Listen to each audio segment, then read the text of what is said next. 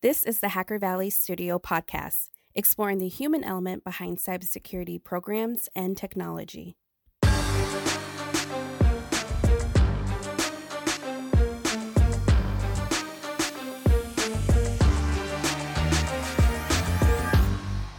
Here we go again, ladies and gentlemen. This is the third episode of Underrepresented. This is a co-production between Hacker Valley Studio and ITSP Magazine. And in this episode, we have Ashley Tolbert and Kim Crawley. We talk about different types of diversity. We talk about finding your tribe and using that tribe in order to enhance your life, enhance your career. This is an amazing episode. Can't wait to get to it. If you like this and you like the stuff that we put out, make sure you check out our website, hackervalley.studio, and support us on our Patreon page, patreon.com/Hacker Valley Studio. Here's the episode. All right, here we are again, Underrepresented 3. It kind of sounds like a kung fu flick, right? Like the B-level kung fu flick. Underrepresented 3. Back for more, you know? Fast and Furious 12 we're working towards. We're back. We're back, and we're mad. Yeah. No, this is fantastic. I'm loving that. You know, it took a much shorter time for us to get to 3 than we did to get to 2. So it's because we put it on a calendar. Yeah, exactly. You gotta use calendars. No calendar, it doesn't happen. Yeah. Look how long my hair grew in between though. I know. Very cool. So yeah, just quick introductions around. We'll start on the Hacker Valley Studio side, and then we'll get around to ITSP and our honorable guests. So yeah, Chris Cochran, one of the co-hosts for Hacker Valley Studio. We do this episode with ITSP covering underrepresented groups and how we can actually get to equality across cybersecurity. Passing it over to you, Ron. Yes, sir. Ron Eddings here, also co-host of Hacker Valley Studio. Love uncovering things like we're about to touch on, underrepresented areas in technology, but also uncovering what's behind the human and the humans powering technology to begin with. Absolutely. Sean, take it. All right. Yeah, Sean Martin here, of course, editor-in-chief, co-host of ITSP Magazine's numerous columns and talk shows that Marco and I forged together.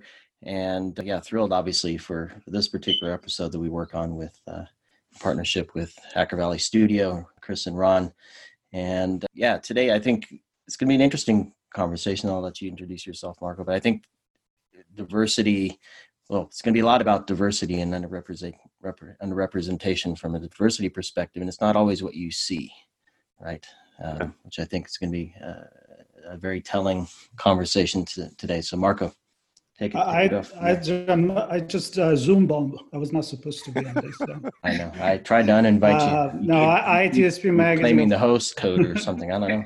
Yeah, I'm just going to keep it very short. I mean, this is a conversation that overall wants to be positive, encouraging, and including people in the conversation, showing that there is people that are committed to help underrepresented people to come onto the show, not only on this show, but actually on the industry, and that if we don't tell them that there is an opportunity, they're not going to know it. So this is why we're here. And today's guests are Ashley and Kim, which will let them introduce themselves and know what they're going to bring to today's conversation. So let's start with Kim, and then we'll pass it to Ashley. I guess I should introduce myself first. I've been a cybersecurity blogger for over a decade now.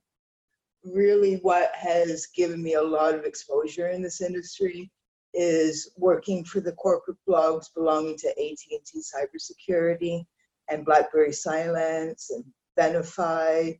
I've worked for Sophos, Naked Security. I've worked for Komodo. I've worked for a number of tech brands, doing a combination of writing about cyber attack stories and writing about general non-time sensitive security issues, usually targeted to companies and enterprises. Yeah, and lots of cool stuff there. I love my job. Yeah.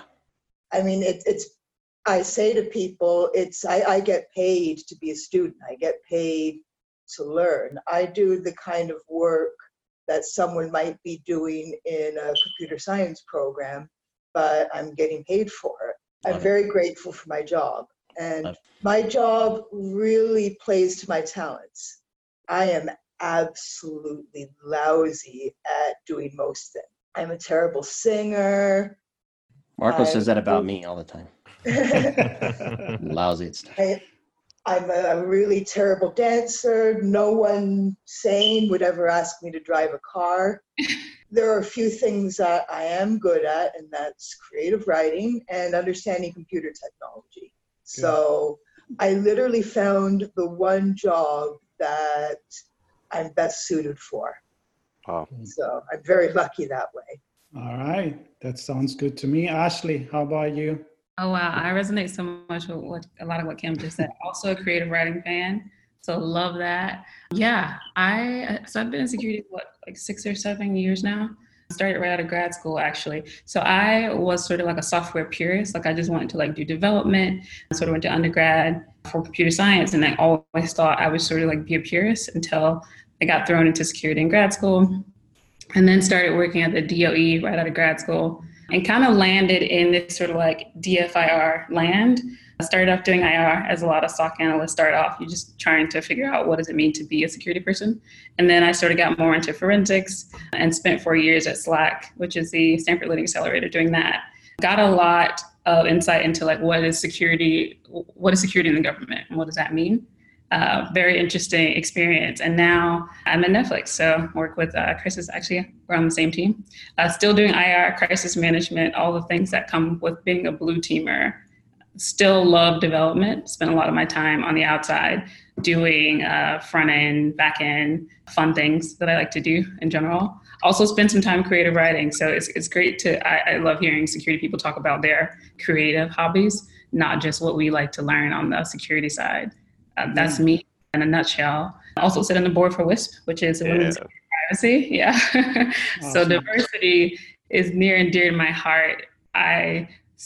One of my first talks I ever gave was for New America, and it was basically this idea around like, what is security and diversity? And that was when I first got into the industry. And I think that the way that started kind of painted my entire career over security. Like I became very invested in like, what does it mean to have a diverse team and to think about diverse team members in security. But yeah, that's generally me. I could ramble all day, but I'll stop there. No, I think you brought it in the right direction. We didn't need you to drive you there. So I'm interested in you, both of you, to know how diversity has played a role in coming into the industry and growing into the industry, connecting with everybody around you. So, you know, what it means to be a woman, what it means to be a neurodiverse person, and how that plays in who you are today. So I can only speak about being female and being neurodivergent. It's really interesting because my big break, as far as doing my job is concerned, was when Joe Petit gave me a chance back around 2016 and let me write a series of interviews of women in cybersecurity. And that was for the Tripwire State of Security blog.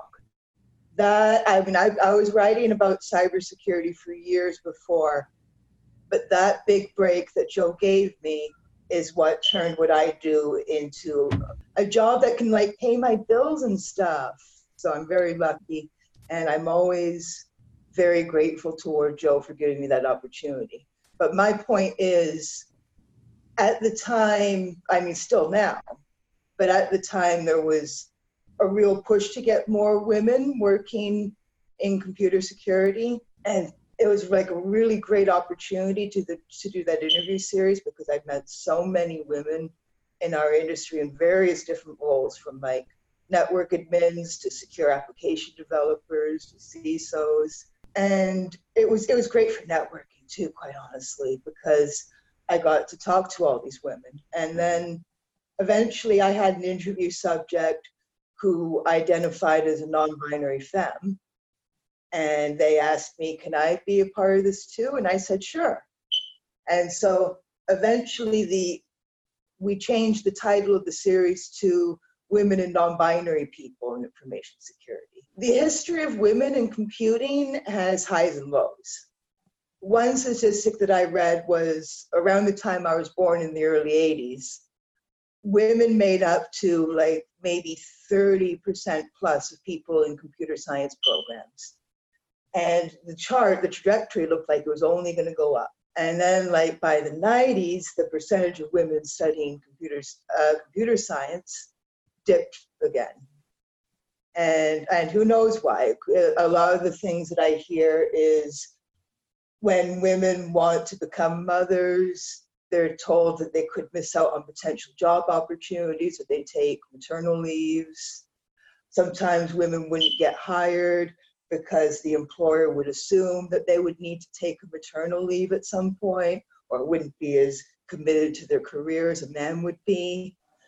I think the tide is gradually shifting now to be a lot better. I've seen a lot more women and non-binary people in our industry now. And there have also been really great initiatives in our industry, like the Diana Initiative, which was founded by a couple of my friends, including Cheryl Biswas. And so I see things improving now. I mean, it's slow and steady, but I'm really optimistic. I would say probably at least 30 or so % of the people I know in our industry are female. So it's looking pretty good to me now. Nice. Oh, Wow, that was amazing. So I think I can speak to sort of like the last like 10 year. So I think I have a view of like what I've seen in the last like 6 to 7 to 10, because I don't think I have a great view into like what it was like before that. And so I love that we have like these two different views on that.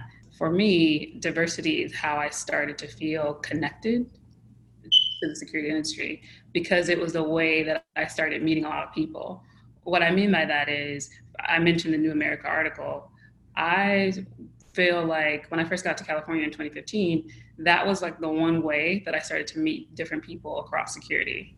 And it was sort of in this like 1 year span of trying to sort of be this like voice for diversity that I started to meet people who are also interested in it, to put together a presentation to give in DC. And in doing that, I was able to sort of get a lot of people's perspective on diversity. I very much felt at the time that it was not a diverse place to work.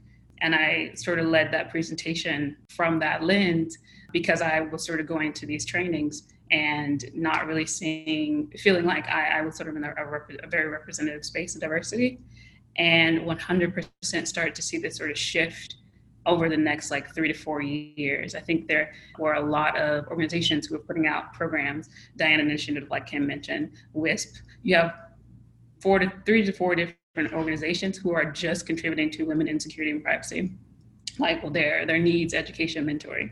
So over the span of like 3 to 4 years, you started to see these initiatives pop up.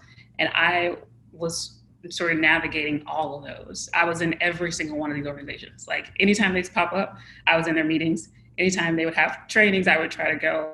So my perspective is that it has very much changed, because I've been in that bubble of trying to be in the spaces that were leading to diversity and changing the view of cybersecurity.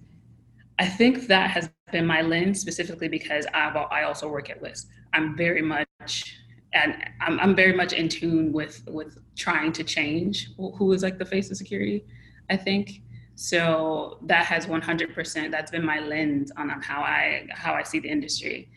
In terms of how that's been important for me, or how diversity has played a part in my security career, I 100% noticed that I started to very much feel like it wasn't a place for me, or I very much felt like it was often hard to navigate, or to feel like I was very connected to it. And once I started going to conferences, going to DEF CON, and then having people just like reach out to me because they noticed I was probably a little bit scared to walk in. One of the first DEF CON I went to, someone came up to me and he was like, "I could tell you're probably not feeling your best. So let me help you. Let me show you around. Let me show you how DEF CON works."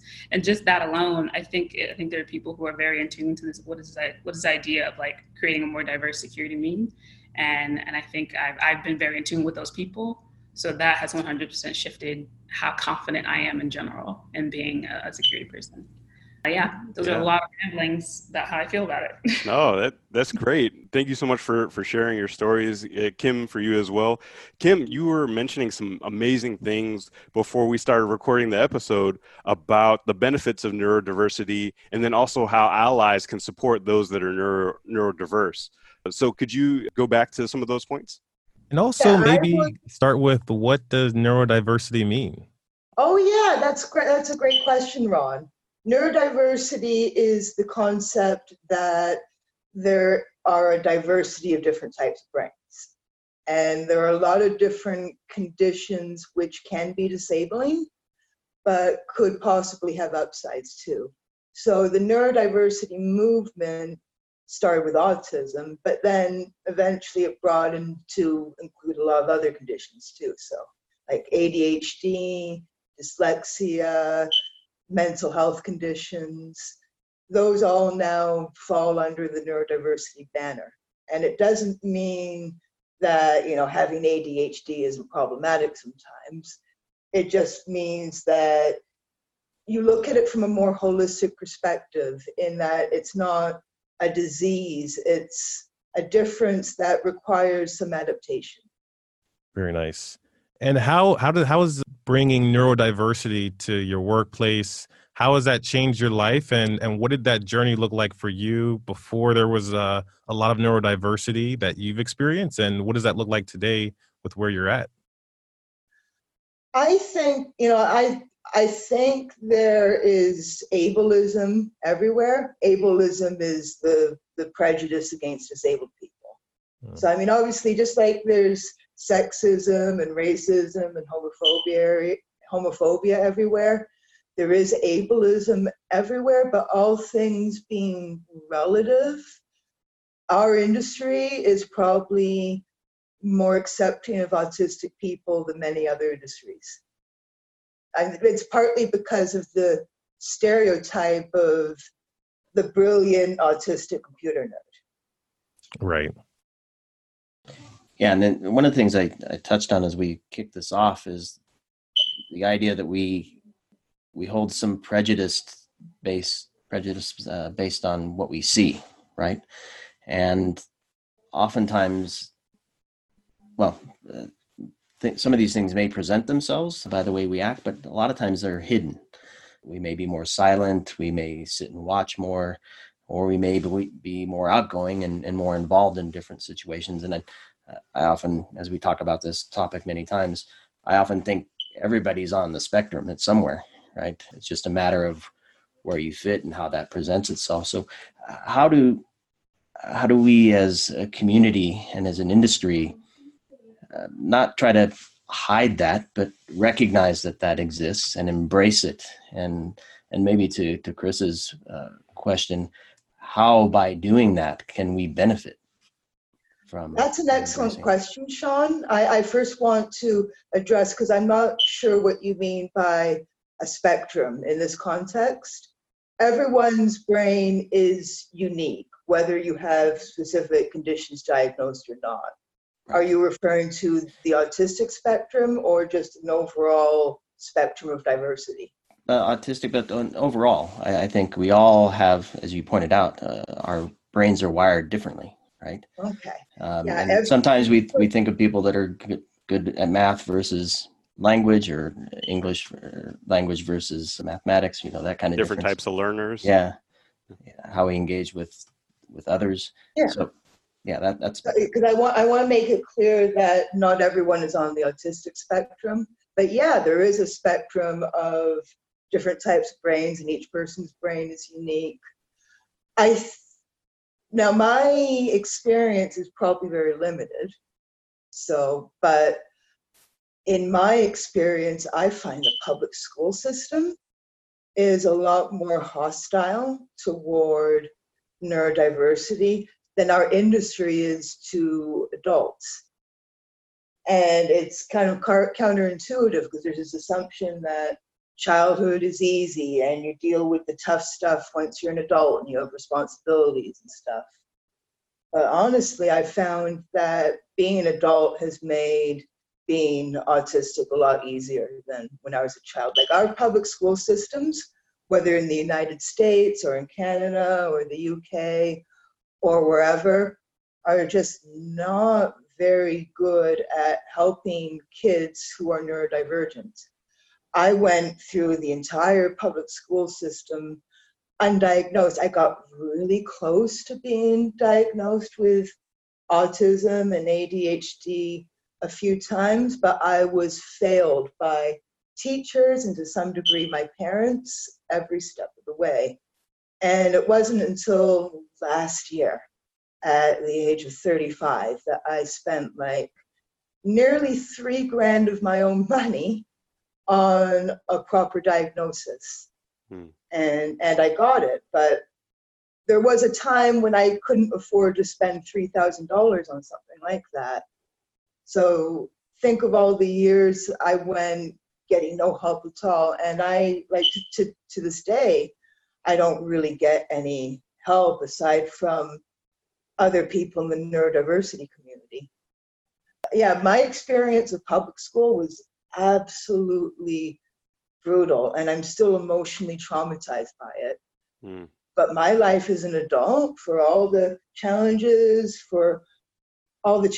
with my career and paying my bills and looking after myself, it's absolutely nothing compared to the kind of stress I was under as a child. Yeah. I'm very happy with my life now. I wish I could childhood. I'd like to jump on this because it really makes me think how one of the main problems with diversity in a social context is the fact that humans don't deal very well with what is diverse. And that applies to everything, from the way you look to the way you act to even your beliefs can be a big problem for many people. They think like we are just comfortable being surrounded by people that look like us, that act like us, and that would be the most boring world you could ever live in. So bringing you from the example of the schools system into the existing working environment, I think it's very important when we talk about, diversity is important to talk about it, but the real problem is inclusion. So it's not just about getting diverse people on board, it's to create an environment that diverse people can prosper, not only as individual, but in a team. So I'm going to pass this to Ashley maybe in to see being part of this organization, feel like you're belonging somewhere, but also as you move into a corporate environment, what can be done to really makes people more comfortable and welcomed? Yeah, I've seen a lot of good examples on this. I appreciate the differentiation between inclusion and diversity, because I think we've all heard that there is a difference. I'm glad that we've all heard it a lot. I think it's an important differentiation. It's kind of like you said, you can have the most diverse group of people, but if you don't do the work to really create an inclusive workspace, then it doesn't really work well. So great example, I truly believe it starts with leadership. Like, I think your leaders have to sort of call out, number one, that there's no hierarchy. There's no sort of favoritism. There's no sort of differentiation between like anyone, any roles. Like, that is very important. No one's like job is more important than others. No one's culture, even if it's more represented, it's not more important than others. Great example that I've seen are very small, but they're like really important. Like, I once heard about companies like during Ramadan, right? They like that, like creating like awareness of like different religions across a company. That's very important. It makes everyone feel like if I need to take off a day because of what I choose to practice or what I choose to observe, then I don't want to feel that I am a different. I don't want to feel like because I choose to practice what I practice, that I am at some way at a disadvantage. And as a leader, what I would love to see, or what I have heard works really well, is sort of creating awareness across the company that, number one, everyone, whatever you choose to practice is like, okay, it's very important. I've seen examples of companies who, because during Ramadan you're not eating, they're essentially saving meals and then putting them in the fridge so that those who are practicing Ramadan can take them home after they leave work. That's a great example of just like creating awareness across the company that everyone has their own culture, their own beliefs, their own practices, and they're all important, and that they're all welcome into the space. Other great examples too, right, are just like being an ally. I mean, I hate to sound like the cliche button, like diversity bingo, but that's very important. like Yep. teaching everyone to be an ally in moments that are very important, that is crucial, because I've 100% been in situations where I think being one of the minorities speaking about diversity sometimes feels cliche, so you don't do it. You're like, it feels like I would be expected to call out certain situations that don't seem very welcoming or very inclusive. So to have someone else call it out for you, or to be an ally in that moment, is truly, truly important. So I really, really appreciate companies who speak allyship, who teach allyship, and who actually have like trainings on how to be a great ally. And I think to another end too, right, is I think if you have a diversity training at your company, I think you're already doing great work. If you have an IED program that's talking about inclusion, I think that is already great work. I think some people are more serious about it than others, and more aggressive about it than others, which I think everyone has their own sort of appetite for it. But yeah, I think those are great examples. I'm pretty sure if I sat here and thought a little better, thought a little longer, I could come up with others. But yeah, making your environment feel inclusive. Even if I am a minority, I can still feel very included. Or even if minority meaning anyone who is a minority. If you're one of the only neurodiverse people on your team, right? If I still feel included in the team, that's very different from just creating diversity on a team. And I think that comes with everyone doing the work, and everyone like recognizing that diversity and making everyone feel included is important. And, we can get into like small things that happen here and there, right? Even in conversation, there's ways to feel more included. Yeah. Asking me questions versus like, projecting your own opinions on like those things are very small, but very important. So yeah, those are just some of my initial thoughts there. Yeah, Sorry. Go ahead, Kim. Those are some excellent points that Ashley has made, but I really want to drive home the point about allyship. The number one mistake that I see people who think they are allies to some marginalized group or another do is they think that they can speak for us. I don't have firsthand experience of racism, but I do have firsthand experience of ableism. And it's a big problem in the disability community, especially to some degree in the autistic community. People who are saying that they are speaking for the interests of autistic people or autistic kids, but they speak over us. It's not really a problem particular to our industry, but one of the biggest problems I can specifically mention about that is the support of abusive practices in the name of supposedly helping autistic kids, like applied behavioral analysis, for instance. And obviously we don't have time to talk about ABA, but in a nutshell, it's gay conversion therapy for autistic kids. And it leads a lot of kids to losing their sense of free will, and it causes post-traumatic stress disorder. And it also makes children more susceptible to sexual predators because they don't learn how to say no. People can look that up if they're more interested in it. But as an autistic person, it frustrates me every single day, people who claim to represent the interests of autistic people when they are speaking over us. They're not listening to us at all. And it's probably, that problem probably affects people in other marginalized communities as well. Yeah, I agree. I think there's definitely a difference in speaking over versus like trying to speak in support of. And every situation is so different that noticing which one is happening is like crucial, right? I could say in my experience, typically it's been for speaking in support of me when I didn't have the confidence to like speak for myself, or when I felt like speaking up would actually make me seem combative or defensive, or seeking, like I'm calling out something that's not there. I think that's also one of the other sides of being sort of in a marginalized group. It's hard to delineate between when something is happening and when it's not. And you often, I think for me, and I'm just speaking for myself now, I lean into the side of not wanting to call out things in actually in fear that it is not happening, and I will be seen as the person who's stirring up trouble or stirring up controversy. But often it probably happens more than I realize. I'm also a hopeless optimistic person, so that's part of it too. So yeah, but great point again, for sure. Well, one thing I wanted to ask both of you, and you both touched on it in different ways, but it's the power of a support system.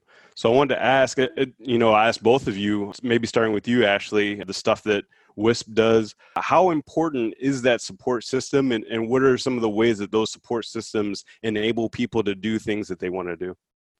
Wow, yeah, 100%. I have so much to say about this. I think support systems allow us to do things we didn't even know we could do or wanted to do or knew were possible. There are a lot of organizations who sort of figured this out and they're trying to operationalize it. The community serves our interests in a way that we're not able to propel by ourselves. So what I've seen with WISP, for example, is number one, we ran this like DEF CON scholarship, right? And so with that, 2 years ago was the first time we did it. And we raised enough from sponsors to send 50 women to DEF CON. And so with that, those women were giving a community of people via Slack. And already you start to see the sharing of educational resources, the like creating CTFs, the creating of like projects.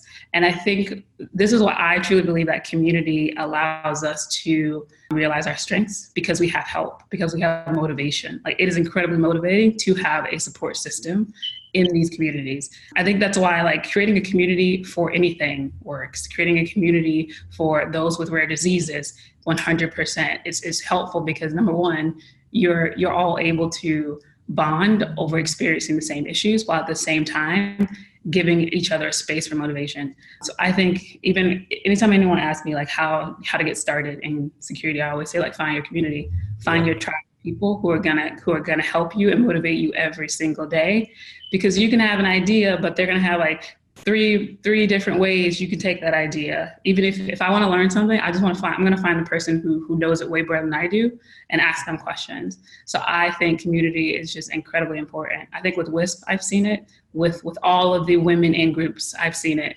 and all of the security, all of the different security groups. I mean, you see it, right? Like the minorities in security, Latinos in security, like it's with every group. I think finding your tribe of people, even if it's not based on ethnicity or anything, is like even having like an AppSec group, even having like your IR group. Like if I can bond with people in a way on something that I truly identify with, then that gives me so much more motivation.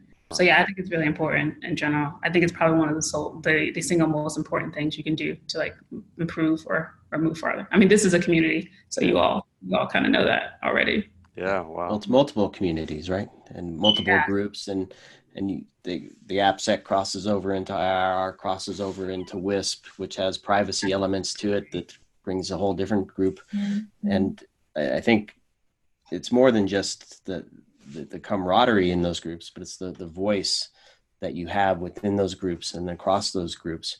And with that, perhaps overcoming some blocks and issues with adversity as well. So I don't know, Kim, when you mentioned you had your break with Joe, and before that, I got a sense that you may have struggled. So how did you persevere? And maybe even before that, how did you get that starting point to begin to the point where you had that breakthrough? That's an excellent question. My life was very difficult back then. My life is pretty good now. Like I'm very lucky. I'm middle class. I've got a great job. I work for great companies. But before my big break, I was poor. I was struggling. A combination of maybe an insufficient but an existing Canadian social safety net and helpful ex-boyfriends who wouldn't let me live on the street. That really gave me the opportunity to keep doing what I was doing until I was able to provide for myself. I can't really think of any more effective explanation than that. We've all touched on some really great kind of subtopics of creating a more diverse space, not only in tech, but maybe just overall. And like we touched on education a bit. One of the questions that I get asked all the time is, how do I get started in cybersecurity? And my answer is always probably start with certs if you don't know where to start.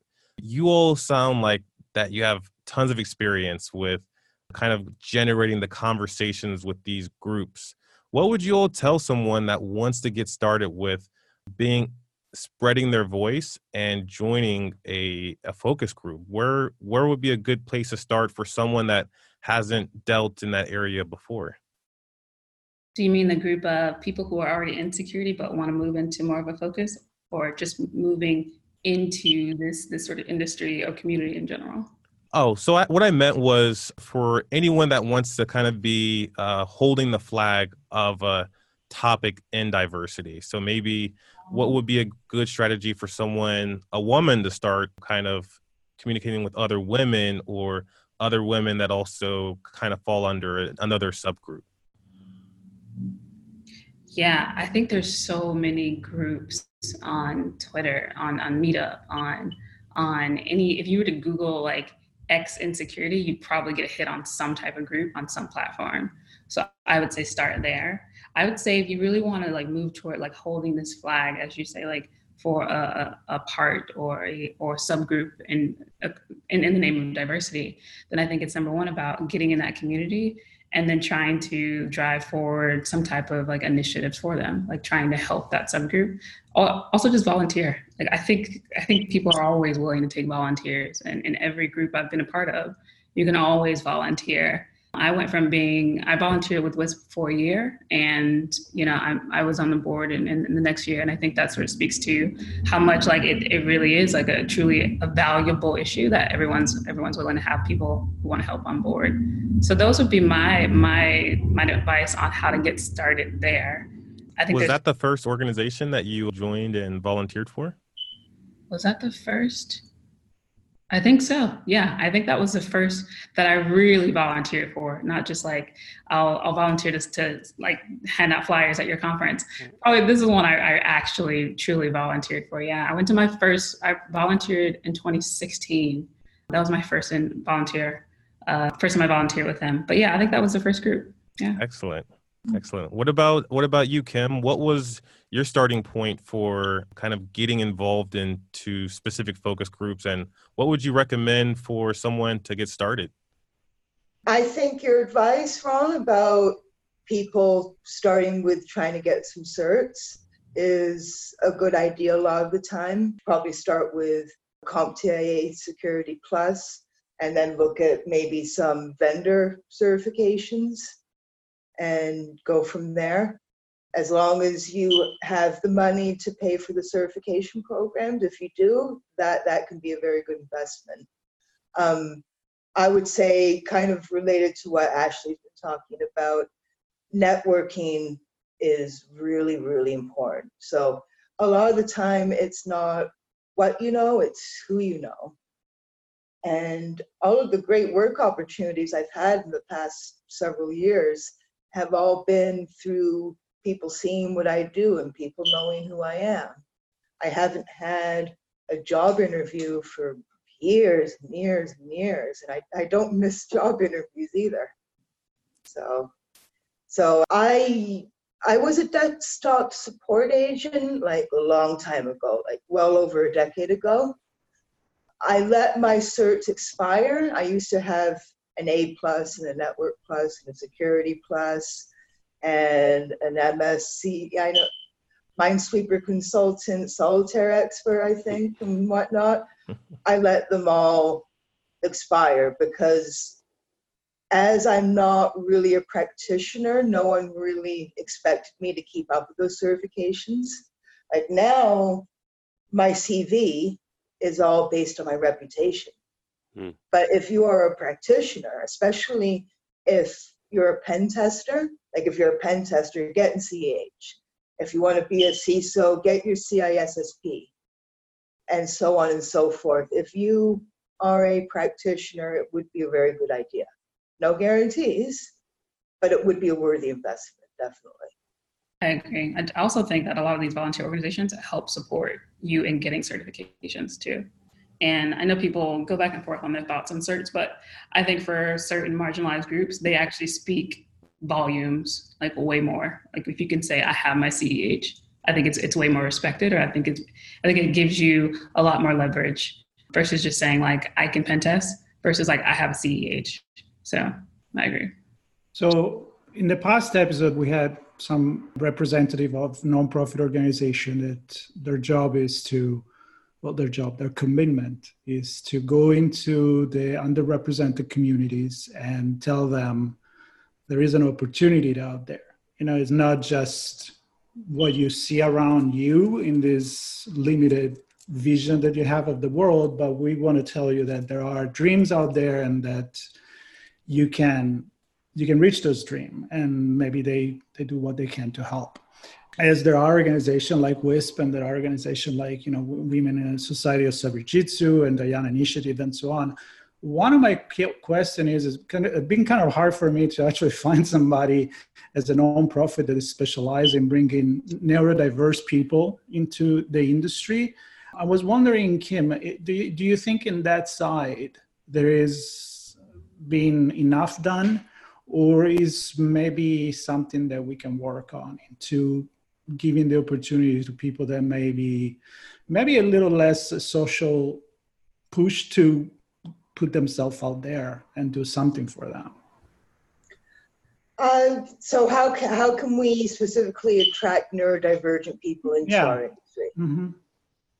I would say get involved with certain groups like the Autistic Self-Advocacy Network, the Autistic Women and Non-Binary Network.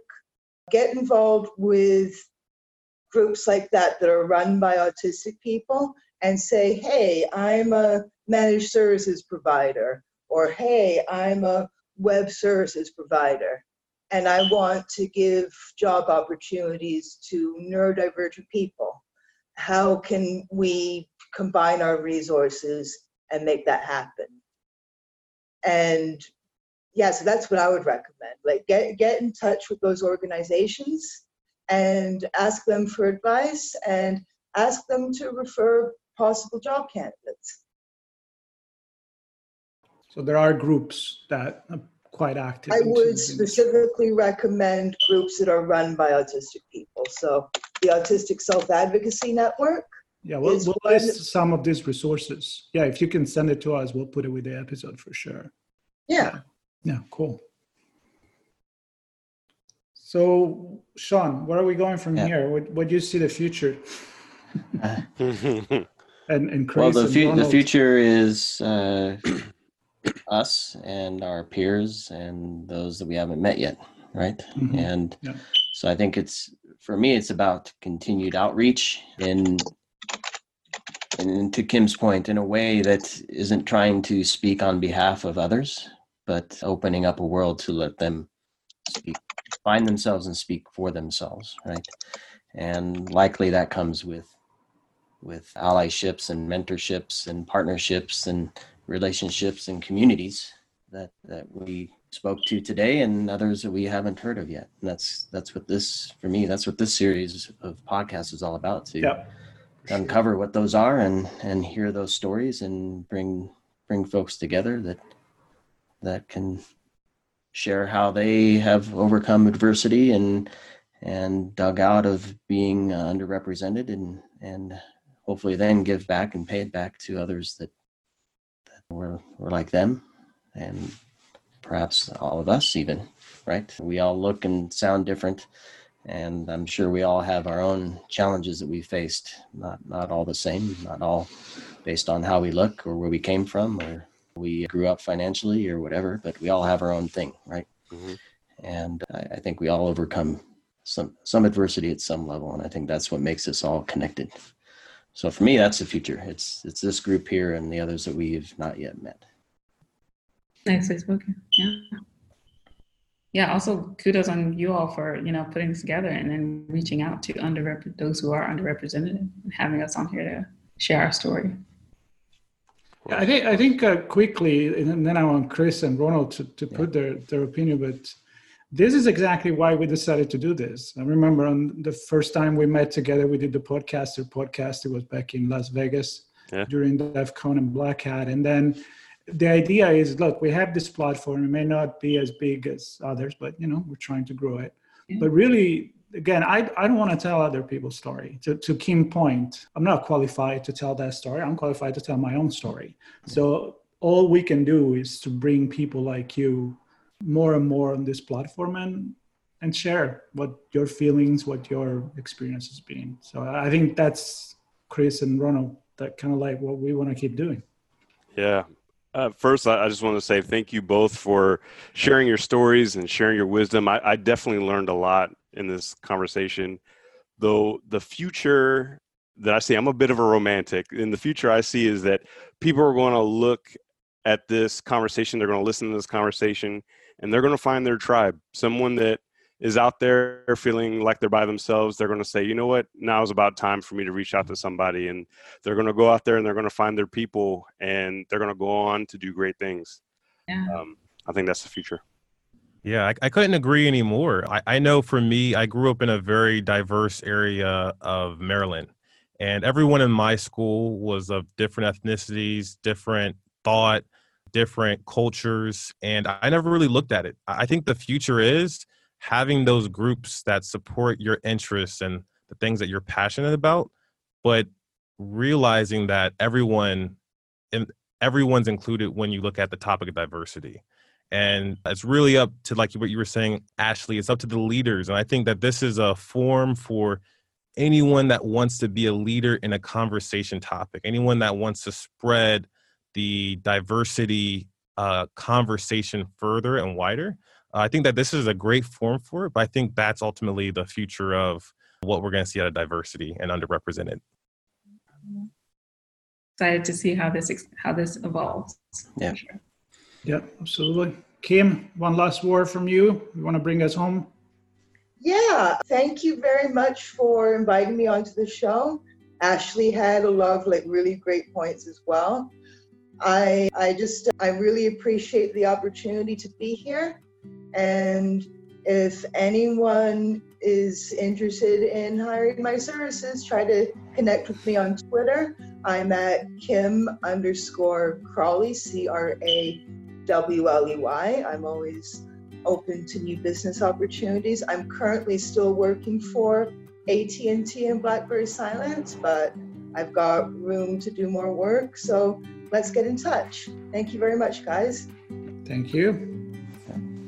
All right. And with this, guys, girls, thank you very much.